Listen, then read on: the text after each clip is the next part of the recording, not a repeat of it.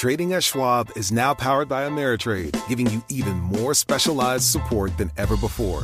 Like access to the trade desk, our team of passionate traders ready to tackle anything from the most complex trading questions to a simple strategy gut check. Need assistance? No problem.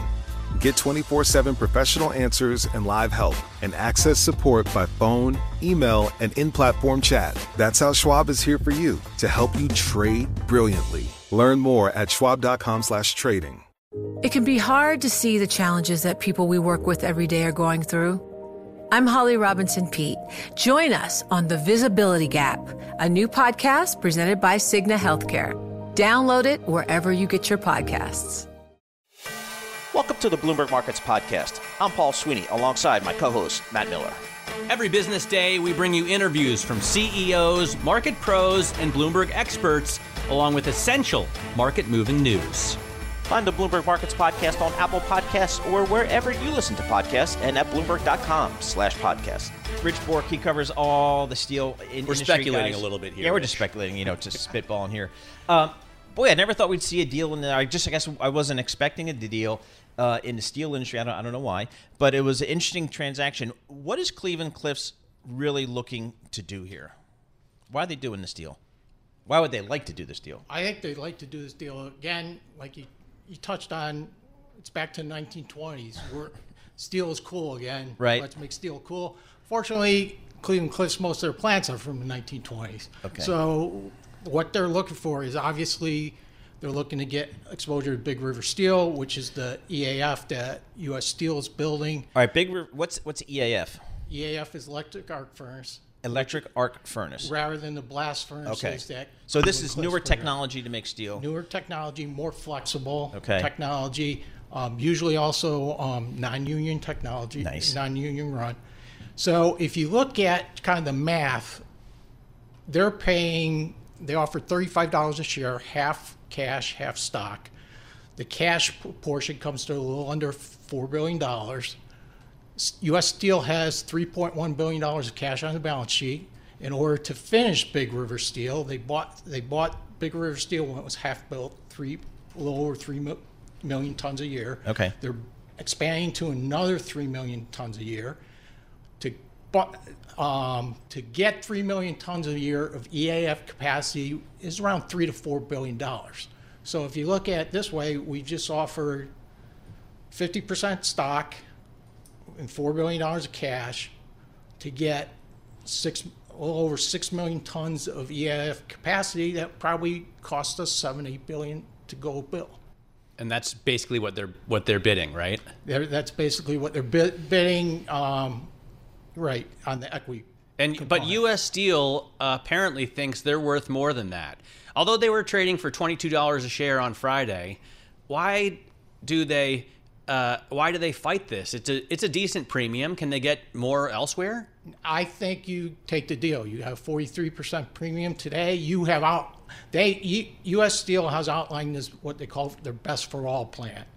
So part of it, one part of it is finish building out Big River Steel. Other parts are to upgrade our finishing capabilities. The other part is they're looking to expand in electrical steels, which flow into EVs, which you gentlemen were talking a little bit prior. So they've outlined this plan, but it's a multi-year capital spend program, and we don't see the success. Whether it would be successful doesn't play out for a few years. Now, Paul, we've been invited out to see Big River. I'd love to go see that. Because David Stickler came in here. He sat right in that chair where you're sitting, and he said, you guys should come out and check out our new plant. So I guess the issue is, I'm looking at the CapEx. For U.S. Steel, they spend, a couple $1 billion a year, $2.5 billion a year in CapEx. Is that money going just for the new technology, or are they still putting money into some of these plants in Pittsburgh and Gary, Indiana, and Allentown? Right. It's about 2/3, 1/3. Okay. 2/3 for the new technology, 1/3 for the old technology. And the old technology is just to kind of keep it running? Try to keep it running. Wow. Correct. So the thing here is you have this plan to, both U.S. Steel and Cliffs have been shutting down, rationalizing capacity. closing the old blast furnaces and things like that. That's why For environmental purposes, or just because it costs too much to run, they're not getting enough, enough product out of it? really costs too much to run. Right. And the technology, in order to reinvest in the technology, is just too expensive. Well, this is what Cleveland Cliffs is looking to do, essentially, right? This is what U.S. Steel is doing at Big River, and Cleveland Cliffs wants to buy that from them. Right. If you look at this, will take the pro forma company. Cleveland Cliffs probably is 93% blast furnaces today, 7% EAFs, the new technology. This would take them to 80-20. Beyond that, you say, well, gee, that seems not that big of a deal, but it gives them a lot of flexibility, because one of the other things about EAFs is you can shut them off, turn them up and turn them down a lot easier than you can with blast furnaces. By the way, who are their competitors? Who else in this market could make a bid if U.S. Steel could be worth more? Well, you would have Nucor and Steel Dynamics, which are the two other big players in the U.S. They're 100% EAF technology. They're already so there. They probably don't care for the blast furnace route. Right. You mentioned that David Stickler invited you guys out to see Big River Steel. He built Big River Steel. Now he's moved on to another project, High Bar, which is a rebar plant. But David Stickler also built some of Steel Dynamics' first plant, or was it part of a group that built the first EAFs for Steel Dynamics? So are new steel mills in the United States being built today? Well, what's happened is Section 232 has really helped these guys. If you look at the U.S. steel What is Section industry, 232? Section 232 was the Trump laws to prevent imports, putting a 25% tariff on steel import to the U.S. If you look at U.S. steel industry historically is about 100 million tons of steel a year. 80% is produced in the U.S., 20% is historically imported. Oh, okay. With these tariffs, that's made the imports a little less competitive. What's happened is we've seen over the last few years capacity being added in the U.S. to displace the tariffs to displace the import steel once the tariffs finally go away. So the onshoring is actually happening in the steel business. Yes. To a great extent. So, all right, if you were to put these two companies together, Cleveland Cliffs and U.S. Steel, how big would they be kind of relative to the world order of steel makers? It would make them a top 10 in the world. Okay. I don't think scale helps you at all, but that's... Well, I thought manufacturing scale helps. I learned that in business school. I know you went to Chicago Business School. You guys are good with the numbers, but... It's just an industry that's, historic. It costs a lot to ship. Right. So why would it be cheaper to build a ton of steel in the U.S., put on a boat to somewhere else in the world? All right, so what's this steel call today? You talk to institutional investors and the three guys in Pittsburgh that still invest in this stuff. What's the call here? Do I buy Nucor? Do I buy a U.S. Steel? What's the investment call for this group? I mean, if you kind of look at Nucor and Steel Dynamics, outperform these two guys by a wide margin. And that's the function of the technology that they've advanced. I think one, function of technology, and two, you've also Nucor and Steel Dynamics have over the last few years been more aggressive in moving further downstream. All right, one other part of this deal, and I could go to Jen Rhee because she's the expert on antitrust. Right. What is Jen Rhee telling you about any antitrust here? There's going to be, I think there's going to be an antitrust review here. Talking with Jen too, she was also. So that's another element of another reason why I got a discount whether the deal stock goes up. Yeah, right. I mean, I look at the 5-year performance of, as we mentioned earlier, U.S. Steel has returned nothing, negative 1%, but Nucor has tripled over the last 5 years, and Steel Dynamics is almost there. I mean, they're up 170%. They made money in steel companies. Yeah, what are the contracts that you look at for the underlying? And we got 10 seconds. What are the steel contracts that you look at for the price? The price? Oh, Yeah. if you look at STANHC. All right. STANHC. All right, we'll get into the steel business. XW is the hot rolled steel price. Oh, I got Hot rolled steel hot price. rolled steel. All right, Richard Bork, thanks so much for joining us. Richard Bork covers all the steel companies and all that good stuff for Bloomberg Intelligence. Trading at Schwab is now powered by Ameritrade. bringing you an expanding library of education with even more ways to sharpen your trading skills. Access new online courses, insightful webcasts, articles, engaging videos, and more, all curated just for traders. Plus, guided learning paths with content designed to fit your unique interests. No sifting to find exactly what you need so you can spend your time learning to trade brilliantly. Learn more at schwab.com/trading. Success is more than a destination. It's a path you take one step at a time. It's dedication, it's fortitude, and it's the work, passion, and grit inside of us that comes before all recognition. That's what Stifel has been doing for over 130 years, and it's why Stifel is one of the fastest growing wealth management firms in the country. And Stifel goes beyond traditional wealth management to offer you a full suite of banking services, direct access to one of the industry's largest equity research franchises, and a leading middle market investment bank. Quietly, yet strategically, Stifel has built a company and culture unlike any firm on Wall Street. Because success is the drive it takes to keep pushing. It's the passion to keep investing. It's the best of each of us made better by the best in all of us. And that is where success meets success. Find a financial advisor at Stifel.com. That's STIFEL.com.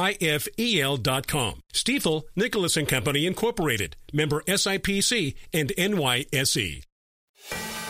You're listening to The Tape. Catch our live program, Bloomberg Markets, weekdays at 10 a.m. Eastern on Bloomberg.com, the iHeartRadio app, and the Bloomberg Business app. Or listen on demand wherever you get your podcasts. Matt, we like talking to Dan Ives, equity analyst at Wedbush Securities. Pretty smart guy. We usually learn a thing or two when we talk to him. But I don't feel the need to interrupt his vacation, particularly when his vacation is in Crete. Yeah. He's not down at the Jersey Shore. He's in Crete. And we got a video Zoom thing going of him right here because Bloomberg Markets is simulcast on YouTube. You can go to YouTube and search Bloomberg Global News. Dan, I hope you're having a great time in Crete. It looks beautiful behind you. Give us a good sense of what you've kind of just observed just in your time over there. Yeah, no, it's great to be with you, Matt. Look, I mean, to me, it's always great food, great music. You see some obviously some maybe electric vehicles here and there, but and it's been great, and I think it's just a good sort of rest going into what's going to be an exciting fall.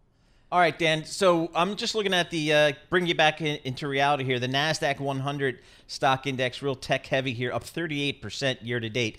Put that stock price performance in context of what we've seen from these tech companies for the first, we just got through their second quarter earnings and kind of the outlook for the remainder of the year. Put that into context for us. I mean, I view this as just a little sell-off, a pause to what's going to be a rally second half of the year for tech. I think if you look at numbers overall from cloud to digital media to what we're seeing across enterprise, I think it's stronger than expected. Now, granted, the stocks have run significantly. You've seen sell-offs post Apple, Microsoft, Tesla. I think it's short-lived because I think second half numbers look conservative, and we're seeing upticks across the board. That's sort of our view going into the year end. Dan, where do you think they look most conservative? When you were going over these earnings reports before you jumped on the private jet to Crete, where did you think these guys are sandbagging us? I think Microsoft is extremely conservative. I think that's probably the one that sticks out the most relative to what we've seen post-quarter, especially what we see from a channel perspective. I think cloud actually see an acceleration. We saw that with AWS. We see, I think, with Google as well. I think overall cybersecurity, that's probably the subsector that I think sandbag, I'll call it the most relative to estimates. And that's one where we actually see strength going the second half of the year. And I look at Apple. I think that's one where everything we see from a supply chain perspective is going to be strength from this iPhone 15, not just into September, but into year end. So that's where I really am looking, and I continue to think AI, and we're seeing that the monetization is going to be a lot sooner than expected. All right, that's kind of where I wanted to go, Dan, AI, because that's been one of the, if not the driving force behind some of the performance we've seen out of these the NASDAQ 100 and the big tech names. When you talk to institutional investor clients, what's kind of the key question regarding AI that you get from them? I think the big question is with Nvidia's guidance heard around the world last quarter, the $4 billion raise. Okay, well, we're not seeing that ramp as quick across software. That's maybe the knee-jerk disappointment from Microsoft to maybe some of the chip names. I think that's misplaced. I think this is really just the start of what I view as sort of fourth industrial revolution, almost AI gold rush playing out, $1 trillion of incremental spend. And I just hit back at clients, from everything we see next year, it's 8 to 10% of budgets in terms of AI Wow. versus less than 1% today. That I view is really going to be the catalyst for this tech, what I view is really the new tech bull market that's already begun to continue well into 2024. Where have markets or what have markets missed? Because Nvidia we have all seen and everyone's impressed, and I think everyone, even Paul, has bought some. What have we overlooked? Well, I think what's markets maybe missing in the near term is just what a catalyst this is going to be for software. I think really it's the software. When I look at names like Salesforce, MongoDB, you look at AI names like Palantir, I think it's the second, third, fourth derivatives that maybe markets missing out here and just maybe underestimating it, because I believe this is a 1995 moment, start of the internet, not a 1999, 2000 moment. I think that dynamic is why we see tech stocks up 15% second half of the year. Dan, you mentioned Palantir, and I know you recently initiated coverage there. Not a lot of people know what Palantir is. Give us just a quick description of what Palantir is and why you like this name. Yeah, and that's one.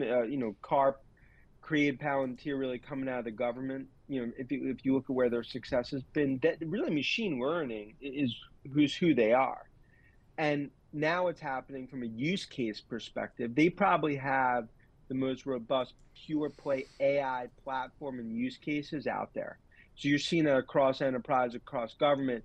I look at it as a pure play AI play.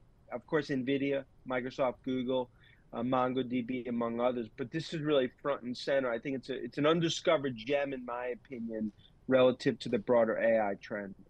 Let's get to Tesla. I want to ask you about the price cuts in China. Paul brought this up already. Weren't they supposed to stop doing that? Yeah, look, we've said that here and there you could see some price cuts, but this only impacts, 15% of when you look at Model Ys impacted. It's really around the edges. I mean, mostly you're really not seeing price cuts across in China. Now, of course, headline, it's going to look negative, but if I look from a demand perspective, China continues to be strong. I think on track for 1.8, potentially higher in terms of million units for the year. And right now, they are just, I view this as almost halftime of the Super Bowl. But they're just gearing up. But does this kick off another price war, Dan, in China? I don't think so, because Matt, we've talked. I mean, all the work that we've done the last 2-3 weeks, we think 95% of the price cuts are basically done in China in terms of that price war. I don't see this igniting the next stage of the price war, which is why we're buyers here on weakness. I think this is bark worse than bite. Hey, Dan, I was just looking at the PGEO function on the Bloomberg terminal, which gives you a breakdown of the company's businesses by measure, by geography, by segment. And I'm looking at the by geography, and China's now up to more than 20% of revenue for Tesla. How does Elon Musk, how does Tesla manage its relationship with such an important market like China? How do they manage it? I mean, they take a page out of the playbook from Cook and Apple, because it's 10% political, 90% business. But ultimately, I mean, if you look at President Xi and in China, they look at having Tesla in terms of Giga, Shanghai, potentially a second factory as well. That's a trophy case in terms of having Tesla as well as Apple there. It's a major part of production, a major part of demand. It's the hearts and lungs of the story.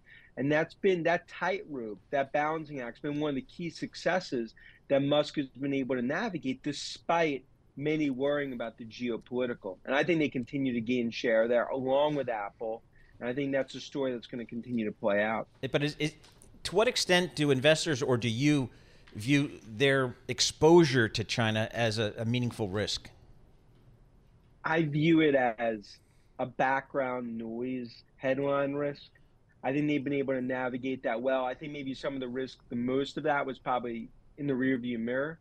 that's still going to, for here and there, just given the geopolitical. But, we view that more as an opportunity than a risk for the likes of Tesla and Apple. And that continues to be our view of China in terms of those stories.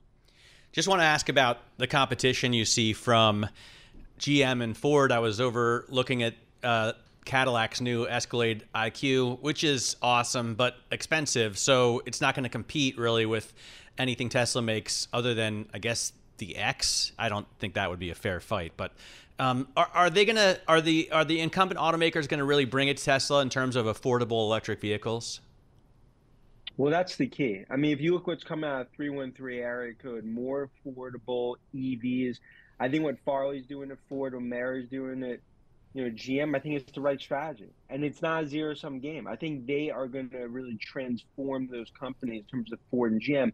But Tesla, in terms of electric vehicles, it's still Tesla's world. Everyone else is paying rent.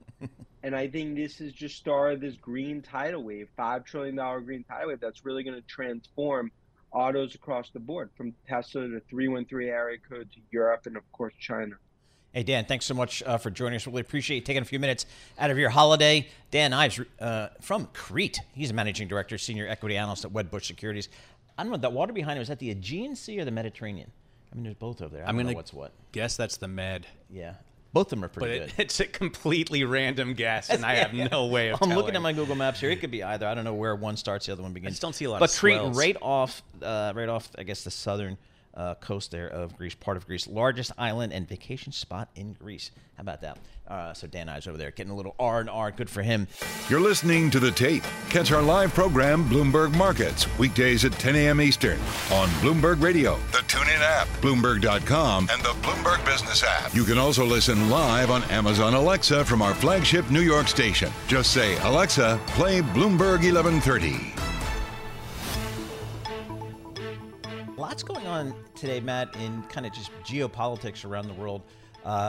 Argentina, they had a primary vote. I guess a populist-leaning person. Not just any populist. He looks like a cross between Elvis Presley and Johnny Cash. Nice. Maybe throw a little James Spader in there.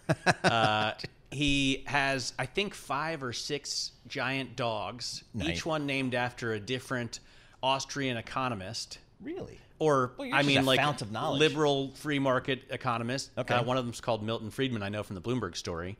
And, I mean, there's such a great story on the terminal that if you haven't read it, I highly recommend going to Bloomberg.com on the computer or on your terminal and checking it out, because it's really good. And we've got big moves in the currencies and the bonds and the the government bonds there in Argentina as well. So let's get the latest reporting there. Manuela Tobias, she joins us. She's the economy and government reporter for Bloomberg News. Manuela, let's just start off by just reframing what happened in this primary and what has been the reaction in Argentina. Manuela is in Buenos Aires today. Hey, yeah, so yesterday was just a complete upset. Javier Milei, the economist you guys have been talking about, outsider presidential bid, was not expected to get more than 20% in this three-way race. There was the incumbent, the main opposition bloc that everyone saw as winning, and the question mark was around, what kind of margin they would beat the incumbent by. And then Milei just completely surprised everyone and got 30% of the vote, becoming the most voted candidate as well as the most voted bloc. And that just sent everyone into panic mode. No one was expecting this on the political side, and much less on the market side. This was the least likely scenario, and definitely the one that was going to see the most panic, and that's exactly what we're seeing today. The central bank just raised its key rate from the already very high 97% to 118, and devalued the peso, which was trading at it's an officially set rate from 287 to 350 today. I love the quote from your story, Manuela. He says, "Remember, a different Argentina is impossible with the same people as always, with the same people that have always failed." you got to get rid of all that old Yes. blood, right? I mean, does he really want to throw out everybody who's been there? Well, does he really want to start a revolution here? That is that's his proposal, and that's exactly why people support him. Talking to his voters, this was you know very much a question mark election. No one knew what was coming, and all the pollsters described it as one with high levels of apathy among voters. I mean, we have inflation running at 116%. Nearly 40% of the population is below the poverty line. Things are pretty desperate here, and you need the thinking among his voters, which who turned out in droves, is you need someone just as crazy as the situation that we're experiencing to get us out of this mess. And that was his campaign message. He said, I'm gonna blow it all up. In fact, during his the campaign closing event, to get his fans riled up before coming on stage, he had of videos of buildings blowing up, literally, and people going crazy in the crowd, before he came on, and just started singing his theme song. And his big mantra is Viva la libertad, carajo. So, yeah. Wait, what is that? What's the translation of that?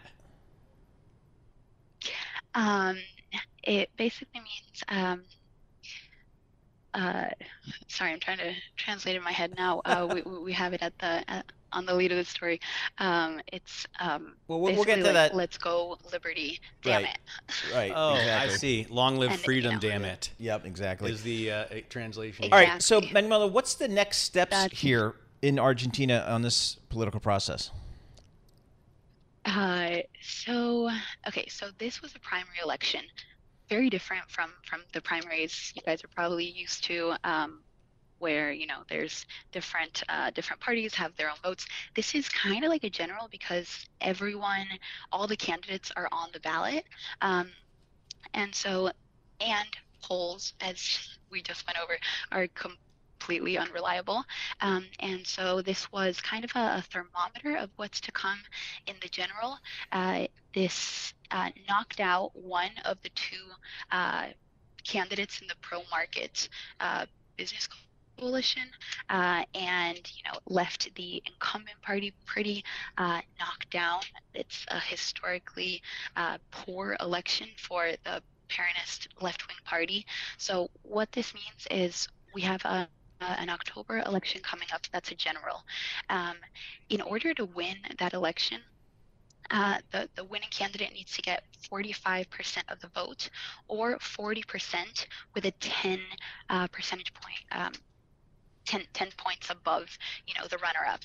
Right. If we don't get to that, which is looking increasingly likely with, this race literally divided in three, we could go to a runoff, which would come in November.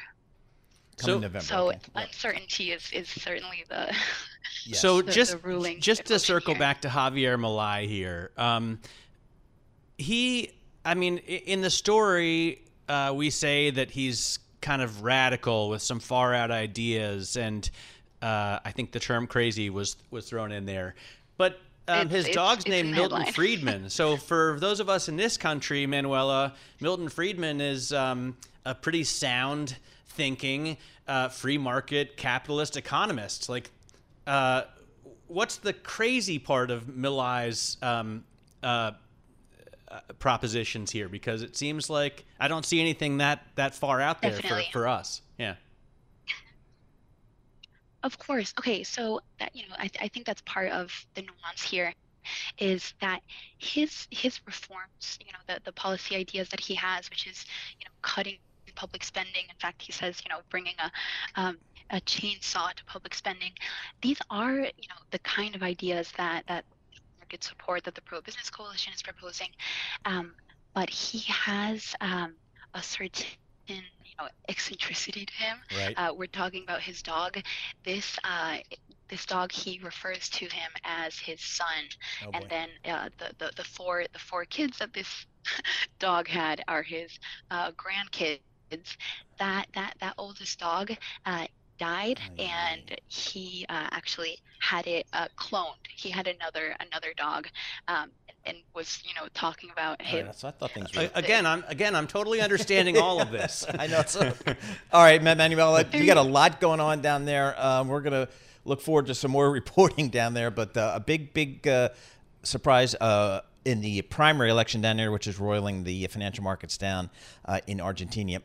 Schwab Trading is now powered by Ameritrade to give you a new, elevated trading experience tailor-made for trader minds. Go deeper with Thinkorswim, the powerful award-winning trading platforms now at Schwab. Unlock support from the trade desk, our team of passionate traders who live and breathe trading like you do. And sharpen your skills with an expanding library of online education crafted just for traders. All designed to help you trade brilliantly. Learn more at schwab.com/trading. Success is more than a destination. It's a path you take one step at a time. It's dedication, it's fortitude, and it's the work, passion, and grit inside of us that comes before all recognition. That's what Stifel has been doing for over 130 years, and it's why Stifel is one of the fastest growing wealth management firms in the country. And Stifel goes beyond traditional wealth management to offer you a full suite of banking services, direct access to one of the industry's largest equity research franchises, and a leading middle market investment bank. Quietly, yet strategically, Stifel has built a company and culture unlike any firm on Wall Street. Because success is the drive it takes to keep pushing. It's the passion to keep investing. It's the best of each of us made better by the best in all of us. And that is where success meets success. Find a financial advisor at Stifel.com. That's Stifel.com. Stifel, Nicholas & Company, Incorporated. Member SIPC and NYSE. You're listening to The Tape. Catch our live program, Bloomberg Markets, weekdays at 10 a.m. Eastern on Bloomberg.com, the iHeartRadio app, and the Bloomberg Business app. Or listen on demand wherever you get your podcasts. A hot spot to another, that being China. We got a lot of economic data coming out of China, which was, or not economic data, but more just some financial data going on about the economy and some of the businesses there. Tom Orlik joins us, chief economist and chief Asia economist for Bloomberg Economics. Tom, you lived and worked in Beijing for years. You know what's going on there. I think 2023, people went into saying this is going to be a good year for China. The economy's reopening. It's going to be a good year for China. It's not turning out to be that way. What are some of the key headwinds that we've been reading about in the last couple of days? So the really big challenge for China's economy this year, Paul, is what's happening in real estate. Real estate is a critically important driver of China's economic growth.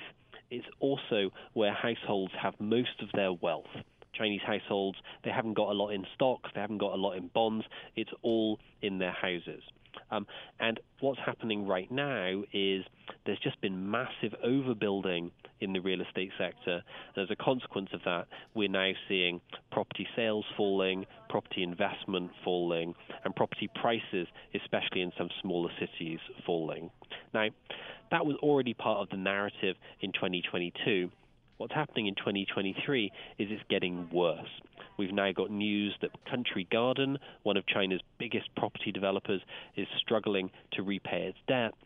And we've got some alarming signs that this is now tipping over into the financial sector. One of China's biggest trust companies struggling to make its investors whole. So what happens here? I mean, if one of their biggest trust companies starts defaulting on payments, doesn't the government just come in, take it over, and make those payments in lieu of the failed company? So the strength that China still has is that the savings rate within China is really high. It's hard to take money out of the country. And if you look at not the shadow banking system, not the shadow banks like the trusts, but the banking system proper, it's all owned by the government. And what that means is that China's government has a lot of tools they can use to prevent real estate stress, even extreme real estate stress, tipping over into a financial crisis.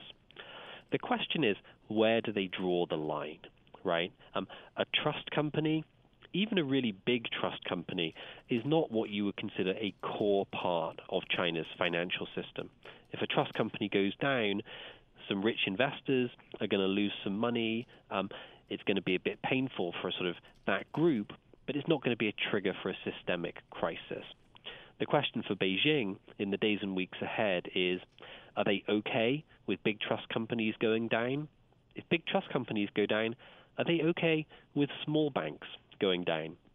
If small banks go down, are they okay with city banks going down? Where do they draw the line? My instinct is the trusts, the shadow banks, they might have to get through this on their own. When we start to see problems trickling into the banking system, even the smaller city-level banks, that's where Beijing steps in.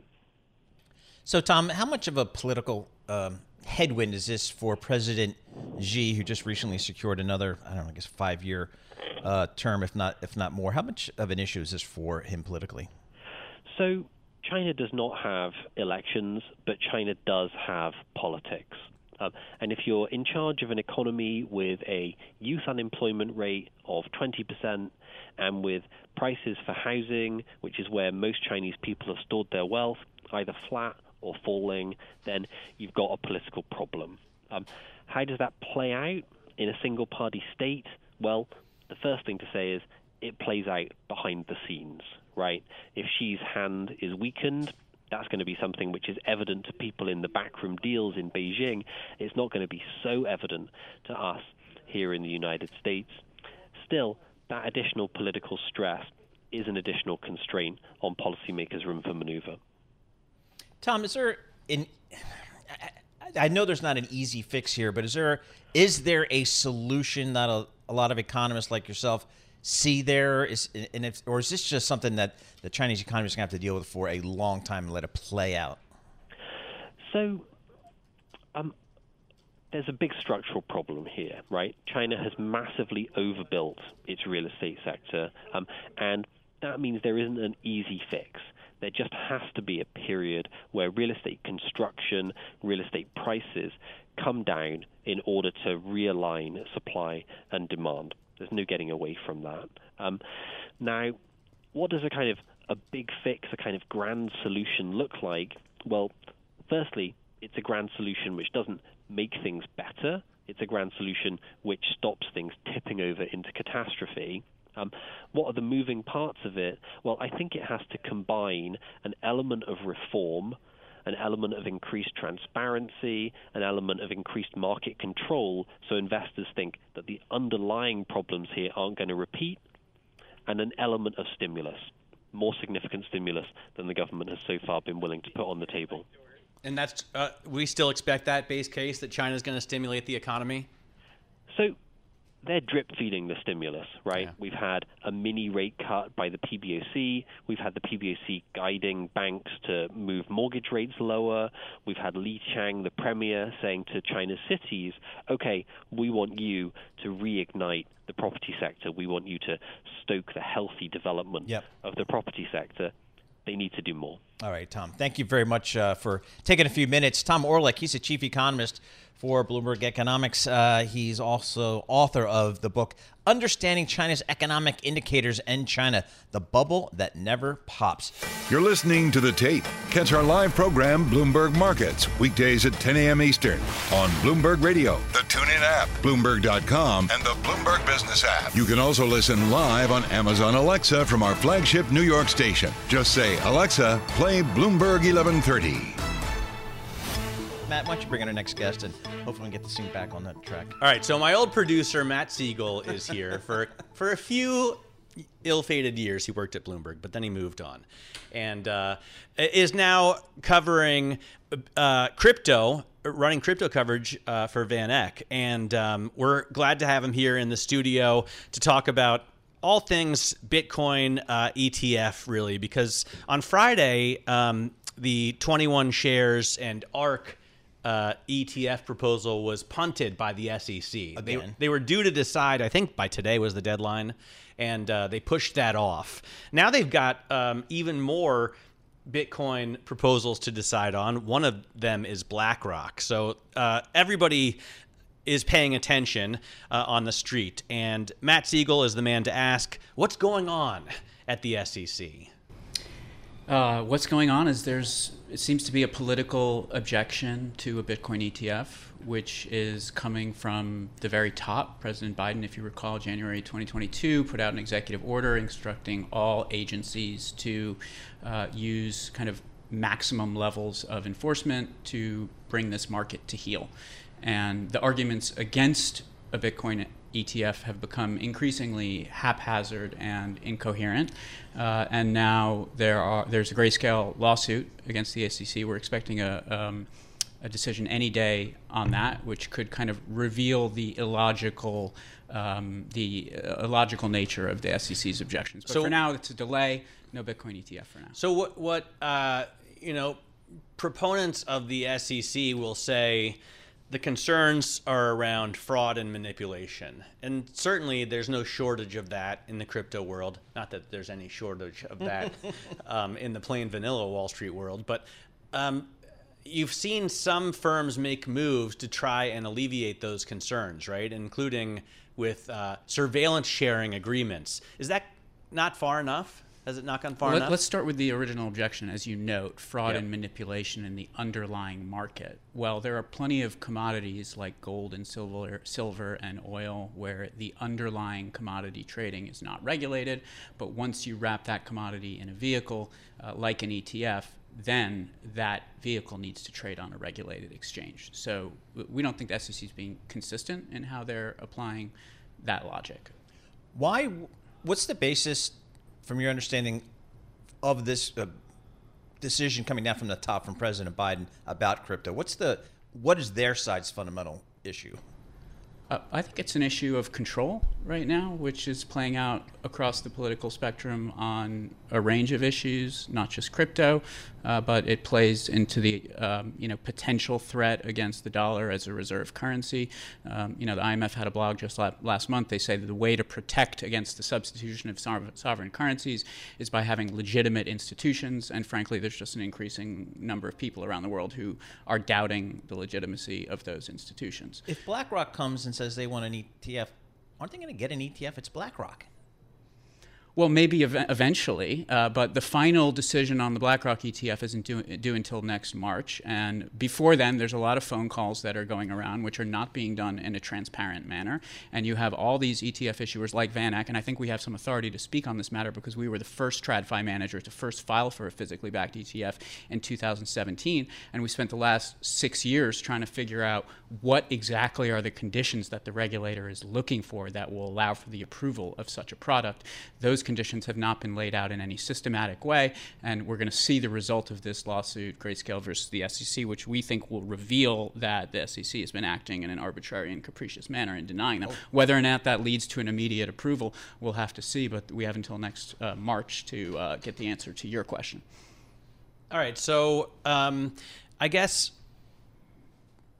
you're putting this at President Biden's on President Biden's desk, but if we take it a level lower, right? Gary Gensler seems to be the one that's holding things back, at least from our perspective. Is that wrong?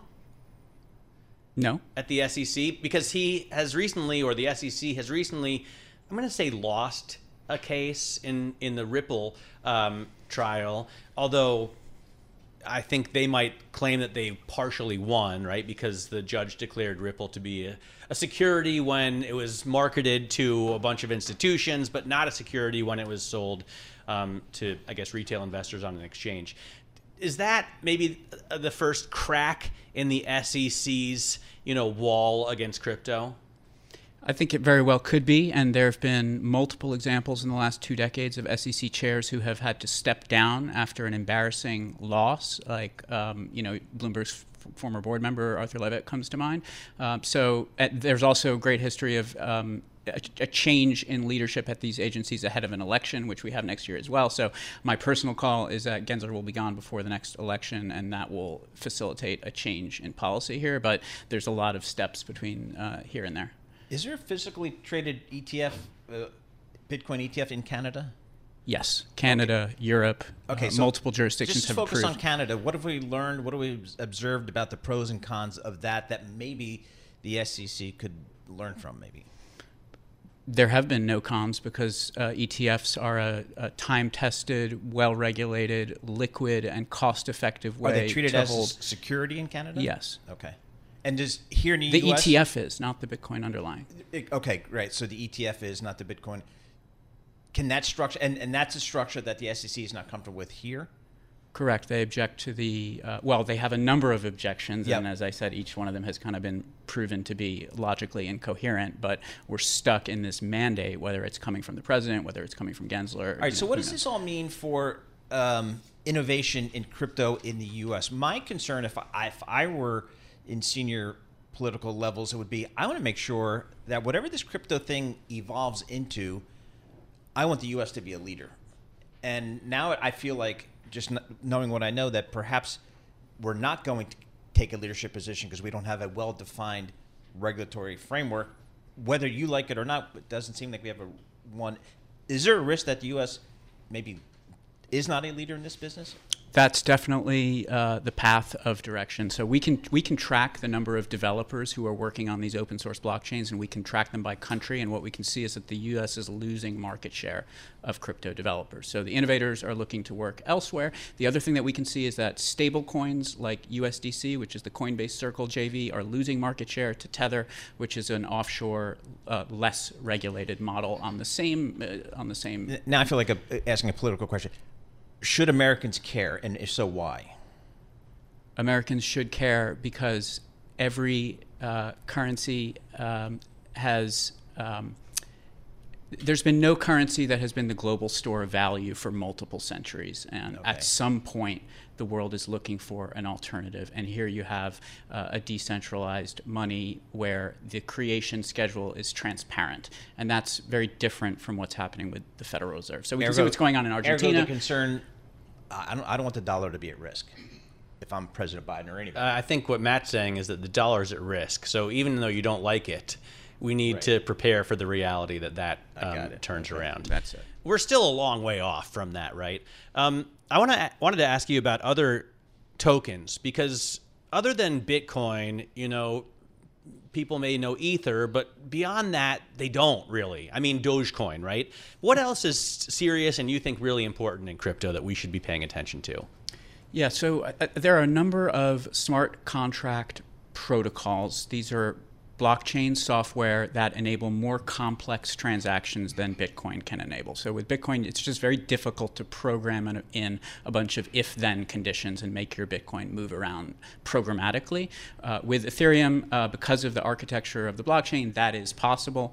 And there are, a handful of similar layer one smart contract platforms to Ethereum. We're thinking of like a Solana, which make different trade-offs on decentralization and speed. The history of these digital platforms is that they tend to be winner-take-all businesses. We're seeing that in Web 2, Amazon, Google, et cetera. So one of the big challenges for digital investors right now is balancing those winner-take-all characteristics of these digital platforms with the extreme price disparity year-to-date, because year-to-date Bitcoin and ETH are outperforming. Part of the reason why they're outperforming is that the regulator is coming down on all these other innovative platforms. The more that the regulator cracks down, the greater these winner-take-all characteristics will be, the faster they will be. In a way, it's government picking winners. We don't want that. We want innovation to win out. Sounds reasonable to me. Matt Siegel, thanks so much for joining us here. Matt Siegel, he's head of digital asset research at Van Eck. He's joining us live here in our Bloomberg Interactive Brokers studio. Just looking at Bitcoin because it's on my monitor for whatever reason. It's up 0.6% here, 29,581 for Bitcoin. You're listening to The Tape. Catch our live program, Bloomberg Markets, weekdays at 10 a.m. Eastern on Bloomberg Radio, the TuneIn app, Bloomberg.com, and the Bloomberg Business app. You can also listen live on Amazon Alexa from our flagship New York station. Just say, Alexa, play Bloomberg 1130. Joining us here in our Bloomberg Interactive Brokers studio, Matthew Palazzolo. He's a senior insurance analyst with Bloomberg Intelligence. Whenever I see this guy, I know that a disaster has happened. It is exactly. Bad things have happened, so we call on Matthew Palazzolo. So, Matthew, we've seen the destruction in Bermuda, the loss of life. It's just horrific, some of the images that we saw. From the insurance perspective, what are you hearing from the companies as to perhaps exposure and all that type of thing? Right. So Nothing yet from the company specifically, but we're looking at industry data from the ground. In these cases, you'll hear about economic losses first. So we're hearing numbers like 5, 6. I just saw one for $8 billion of economic damages. What's that actually? So that could be lost wages. That could be. It encompasses insured values, but insured values would be much less. So it could be even half of that. So the work that I'm doing now is kind of coming around low single-digit billions for the insurance companies, which is a pretty manageable number. Right. So, but the thing is, these payouts are probably going to get bigger and bigger every year, right? Not just what's happening in Hawaii, not just, what the El Niño's brought, but every year did natural disaster payouts climb higher and higher?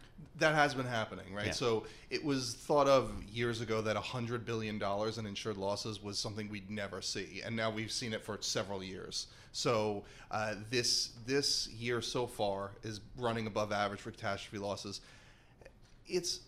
Climate change is kind of the big boogeyman in the whole thing.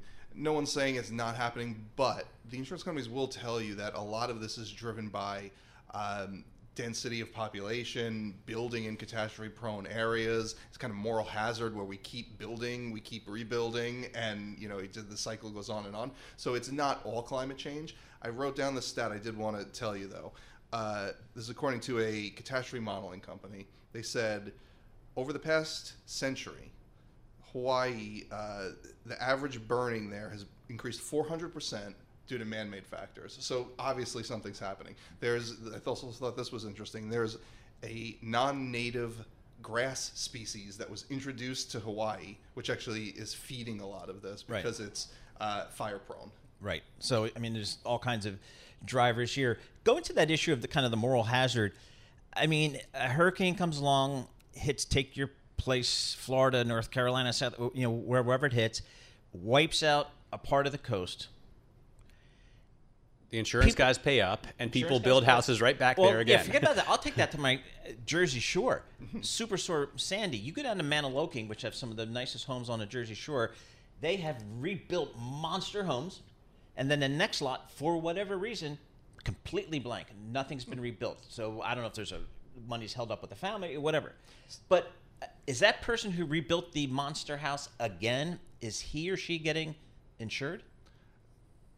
Look, depending on the monstrosity of the house, you might not be insured. My experience with Chubb is after you take a big hit, they don't come back. Yeah, so if you have enough money where you built that house on your own, you don't have a mortgage, you don't have anything, I guess theoretically you could not have insurance. What's happening, though, in these states is a lot of it's falling on the state. So when you can't get insurance in Florida and California, there's a state fund that you get insurance from. So ultimately, it comes back to the taxpayer. So it's not the insurance companies have wised up. They don't just keep paying out. They will step back and drop these people. But what happens is charge higher rates. They'll definitely charge higher rates. Or they'll charge you such a high rate that you'll go to the state fund. Does the state fund lose money? Hand over fist. I see. And who funds that? We do. Okay. Yeah. You guys. Very good. But that's, again, at some point, my good friends at the Jersey Shore, I'm just picking on them because that's where I crib these days. I don't feel like they should be insured. If it's given what's happened, but I guess it's up to the companies, and if maybe they can decline to have insurance, right? This question may be beyond the scope of Matthew Palazzolo. No. This is right down. I don't know. We could get the situation in here from Jersey Shore. Maybe you would know. But no, like I said, if you have a mortgage on your property, you have to have insurance. Yes. And that's the right thing. The state is not going to let people be completely unhappy and not have insurance and it be too expensive. So that's where this kind of comes in, and people don't realize that the taxpayers are ending up funding this. It's not the Jersey Shore that takes the big losses, right? It's Florida. It's Florida. Yeah, it's Florida and it's California. It's Texas to some degree. We had Sandy. That was kind of an odd-off event. Right. But we also had I don't even remember if it was last year, where we had these significant rain events repeatedly, and it was the most rain ever. And then the next week, it was the most rain ever again in the tri-state area. So it is happening. All right, so we're August 14th here. What's the hurricane call this year? So far, I don't recall nothing big has hit here, has it? So it hasn't been. It started off quick and hot, right? And I was pretty worried that it was going to be above average season. So you've got two countervailing forces. You've got the El Nino effect, which you brought up before. That actually suppresses hurricane activity in the Atlantic. Is that just wind blowing somewhere? It's a hot current, right? Essentially. I'm just an amateur meteorologist, so, I'll have to take a step back and say, yes, it's basically just winds moving, right? That usually suppresses hurricane activity here. But then you have these record sea surface temperatures, which feed hurricane activity. So this has netted itself out to be, from the forecasted to be an above average season. But we haven't seen that much yet. The peak is about mid-September. By the way, El Nino is it is a warm current of water, or ocean water, that develops in the central and east central equatorial Pacific. And do you know the opposite? La Nina. La Nina, the girl. Right. So El Nino is the boy, La Nina is the girl. And we've been in La Nina for a while, which has actually fed hurricane activity. All right, the S&P 500 Property and Casualty Insurance Sub-Index down 5% this year. Yes. Why? So insurance companies suffered from, I think, the risk-on environment in the beginning of the year. The defensive stocks, they kind of sell off with that rotation. I think unfairly they suffered with the bank turmoil. They weren't really exposed. Another concern is commercial real estate. I mean, the concern there is that they hold a lot of long-term, for example, treasuries, and maybe they haven't marked to market either. So they did that last year. That was a big impact. So they still do. It's kind of reversing this year. They hold a lot of commercial real estate, more specifically maybe the life insurance companies. We did analysis on that. It seemed to be very manageable exposure for them. In a bad case, it hasn't really reared its head, but I think those things were dragging them down. And otherwise, how are they doing making returns? Because that's the idea, right? We all put in our premiums, and then they take that money and they go invest it, and hopefully they make more than they lose on these natural disasters. Exactly. So fundamentals are good. They've been, earning. We're at, it could be peak ROEs for this pricing cycle. Could be this year or next year. Typically, valuations peak before the ROEs. So if it's this year, then maybe they peaked already, but it could be next year. Are there any hot, what are the best managed insurance companies that you cover? I love Chubb, right? It's the biggest, and it's still growing a lot. Evan Greenberg's the CEO, of this giant company, and he kind of knows all the ins and out details. They have the best commercial underwriting of their peer group, and they're the biggest one. So I love Chubb's management and strategy. They won't take me. They won't take me as a client. They wouldn't take you? Of course. They did once, but I guess too many losses, too many claims. Yeah, like a motorcycle. There's no way I'm rating you in accident insurance. may have been a part of that. May have been. Did you have your Picasso in the basement when it flooded? No, I didn't have any really big problems. Just I think there was a small issue with the Porsche 911 and the motorcycle accident. The motorcycle accident and the jumping out of planes and all that kind of stuff. What's the area of insurance that you just are staying away from it right now in your space? Staying away from. So what's interesting? Cyber insurance, right? Cyber insurance is a big growing line of business. A lot of companies are getting into it. They've been very cautious on it, but you don't know what you're underwriting, and I think the world is not getting it's not getting any less risky, right? And it's getting more risky, and these are things that companies don't know about. So I'd be a little wary of someone who's talking about growing a lot in cyber insurance right now. All right, Matt. Good to have you in our Bloomberg Interactive Broker Studio. Matthew Palazzola, he's the senior analyst covering all the property and casualty insurance for Bloomberg Intelligence. You're listening to The Tape. Catch our live program, Bloomberg Markets, weekdays at 10 a.m. Eastern on Bloomberg Radio, the TuneIn app, Bloomberg.com, and the Bloomberg Business app. You can also listen live on Amazon Alexa from our flagship New York station. Just say, Alexa, play Bloomberg 1130. Jay Vijayan, he is the founder and CEO of Tekion, and he was the former chief information officer at Tesla. So let's talk a little bit what's happening in the EV space. Jay, thanks so much for joining us here. First, let's just start off real quick. Tell us what you guys are doing at Tekion. Hi, Paul. Thanks for having me here. We're looking forward to our conversation. At Tekion, as you know, the automotive industry is going through some major trends. Everything from EV to autonomous vehicles, from selling models. Tekion is right in the center. So we've created a platform to bring together the major stakeholders in one seamless and technology platform. Manufacturers, the retailers, the ecosystem players, be it software or be it functional industry players like insurance providers, lenders, and others. And then, of course, the beneficiary is the consumer. So end of the day, the consumer really needs to get what they're looking for in terms of their automotive buying experience. We are delivering that through the technology as an operating platform for retailers, manufacturers, and then the participants are the industry software ecosystem players. So give us a sense, Jay. I mean, Tesla has obviously a different distribution model, does not rely on dealerships, kind of goes direct to consumer. How do you think the original OEMs, the Fords, the GMs of the world, the Volkswagens of the world, how do you think they should make this evolution to selling these electric vehicles? Great question. I don't know if I should say it's $1 trillion question, right? So the way we see it, we are deep into the industry. Tekion works with many of the retailers. In fact, the world's largest automotive retailer runs on Tekion, and we work with multiple manufacturers as well. So the bottom line is, as you know, trends go through different phases, and they go through a big hype phase where everything is like, oh, for example, I can give you a simple example. Before COVID, everyone said the car ownership is going away. And after COVID, we all realized it hasn't gone away. People are still buying cars. Now, the other trend is people are thinking about everything will go online. People will buy cars online 100%.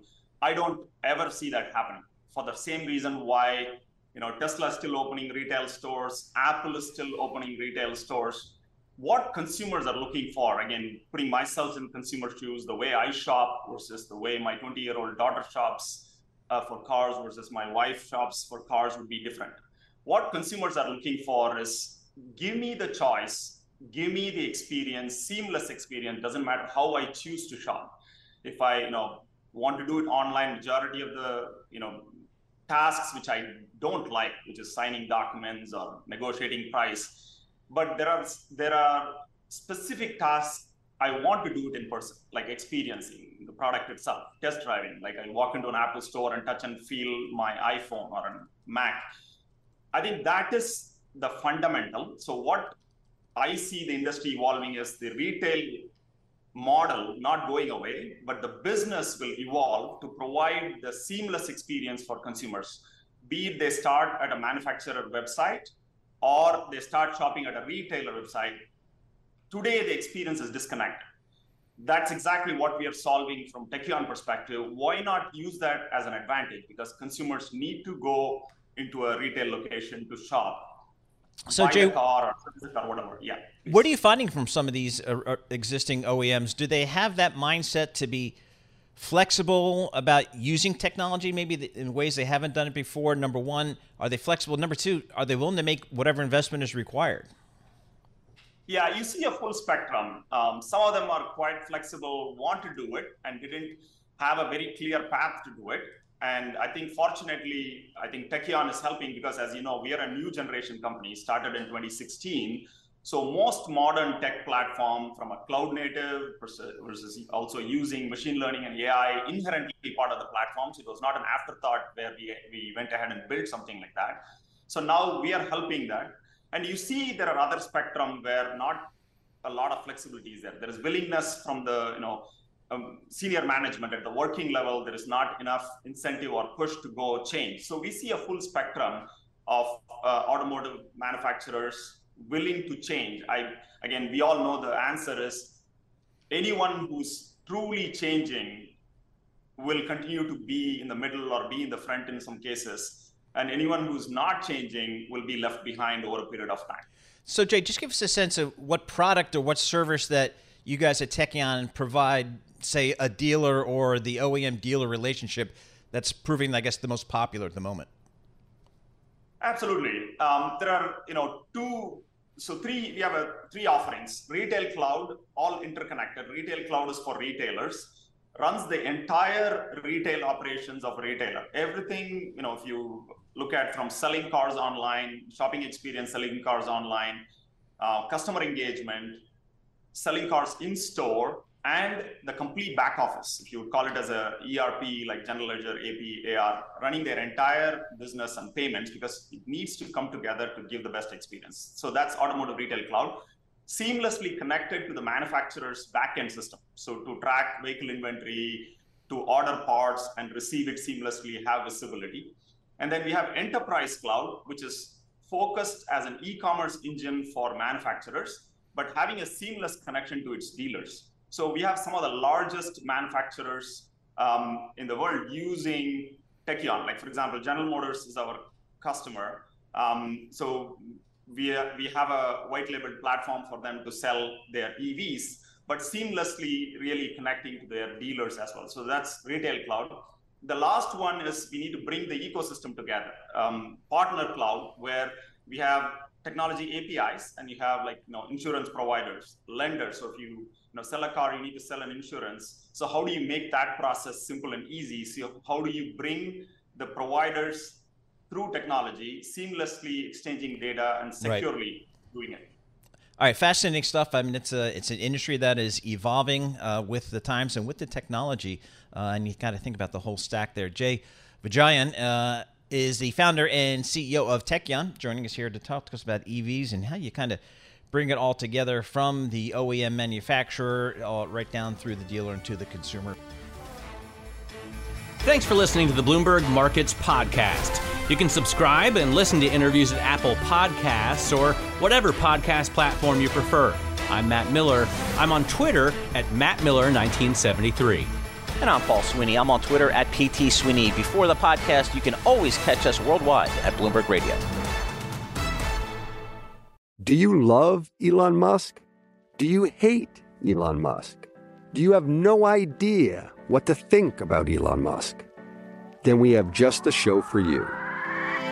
He's become even more larger than life. Buying Twitter doesn't get us closer to Mars. They are really close to the edge of everything falling apart. Oh, Elon, I volunteer. Put a chip in my brain.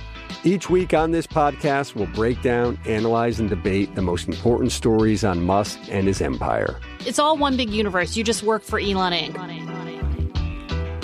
From Bloomberg Business Week, this is Elon Inc. Listen wherever you get your podcasts.